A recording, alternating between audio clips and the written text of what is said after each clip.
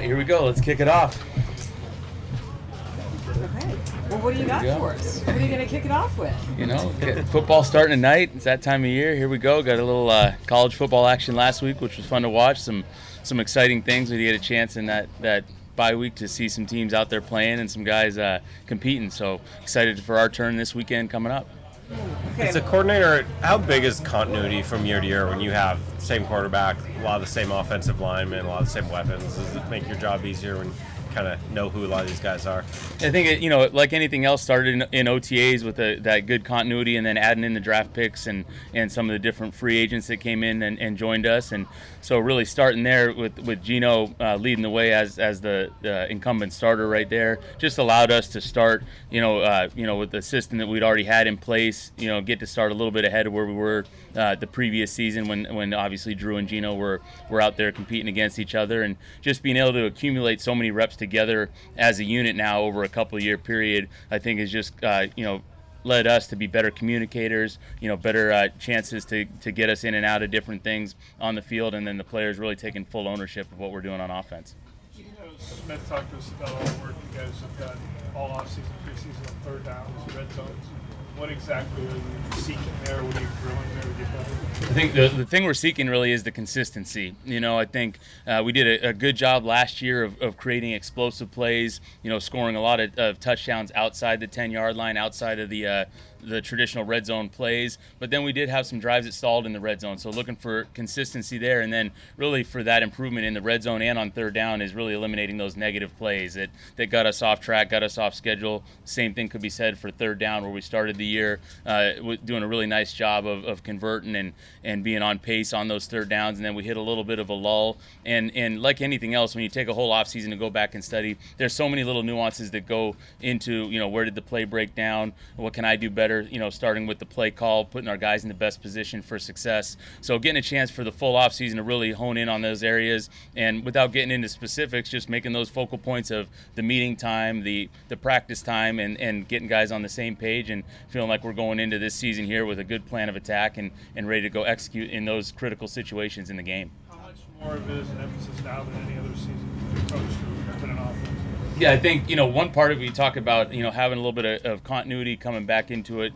Some of those times in the early part of training camp or the early part of OTAs where traditionally you might still be installing some of your first and second down plan or formations, stuff that guys have a good grasp on. We can focus a little bit more energy onto third down, onto the red zone a little bit quicker maybe than normally we would. But it's like anything else. I feel like the stuff that you need to emphasize in the off season, the points that you need to make, you need to shift gears a little bit and allocate a little bit more time to things to improve on to keep yourself a balanced offense, and that's what we're able to do. Everybody's gonna look at Gino in those situations, but how critical is the run game for those third down numbers and the red zone numbers? You guys only had one rushing touchdown instead of the 5-yard line last year. Yeah, and it was kind of a strange thing, because in the run game we had a couple where Ken did a nice job on some runs right at the 10, 11, 12-yard line, which typically you're not expecting that explosive play, or and even in the Giants game where he was able to create an explosive, totally off schedule for a red zone touchdown.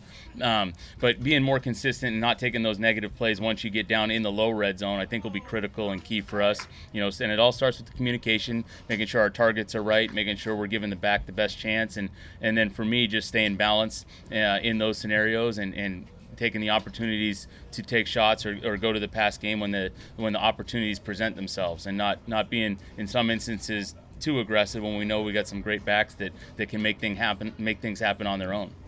Donald never seems to slow down. How do you attempt to neutralize him? Yeah, he's a great player, and Aaron's gonna, have a chance to make his plays. He's been at the top of the game at his position for a long time now. Don't see anything changing. I know the way he works, the way his mindset is, whether he missed a few games at the end last year or not, he's coming in ready to go.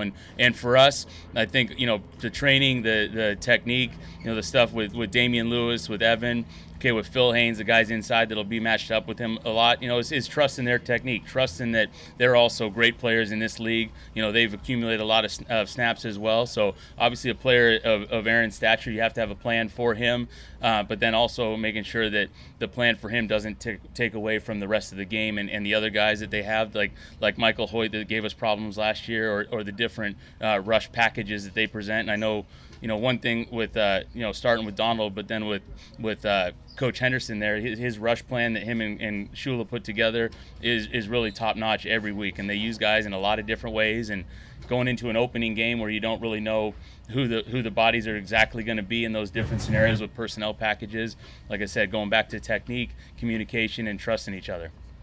How much more challenging is it for a week one when you know all the turnover they've had and Jalen Ramsey not being there, Bobby now being back here, and all the different changes they've had? Or is it really not that big of a difference just because week one's always like? Yeah, I think, the one benefit of that part for us is week one is always a little bit of an unknown, whether, last year going against a team that was a little bit of unknown exactly how they were going to implement a system with Jiro Evero, who had been at the Rams, and knowing, hey, you have an idea of what it might look like, but you're not 100% sure, just like this year going into it. And I know Raheem Morris is going to have a great scheme. He's going to get guys in the right position. They're going to play sound fundamental football. They're going to play really, really hard.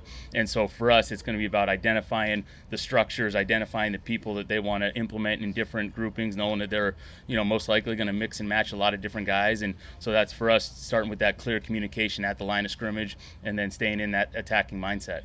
Where do you feel like Charbonnet can help you?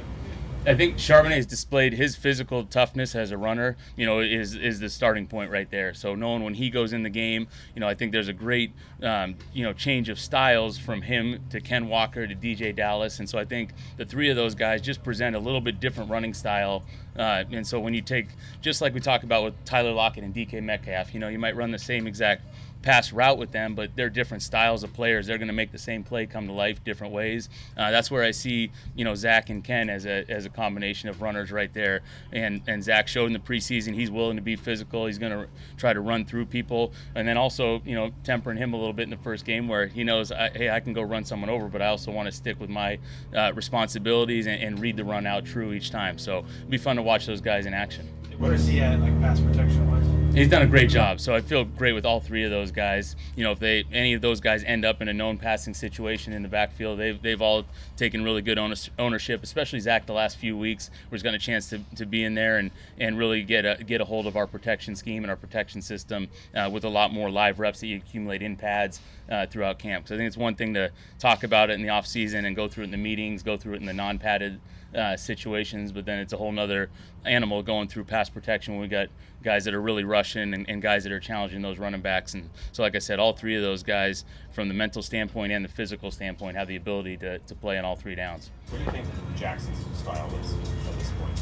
Yeah, I think he's calm, cool, and collected. It doesn't seem like any of these situations or anything we give to him is too big for him. He understands, the spatial awareness of the defense, so he can find soft spots. He can play all sorts of, different alignments. Can line up out wide. He can line up in the slot. Can move him around with no issues. Which, for a young guy that's coming into a system, making sure that he feels good and he can play fast. It's a great thing to see with him and the other receivers. Having that ability to align in multiple spots and do multiple things and not just be, hey, I'm just going to be in one spot the whole game. How much can adding him alone improve your third down?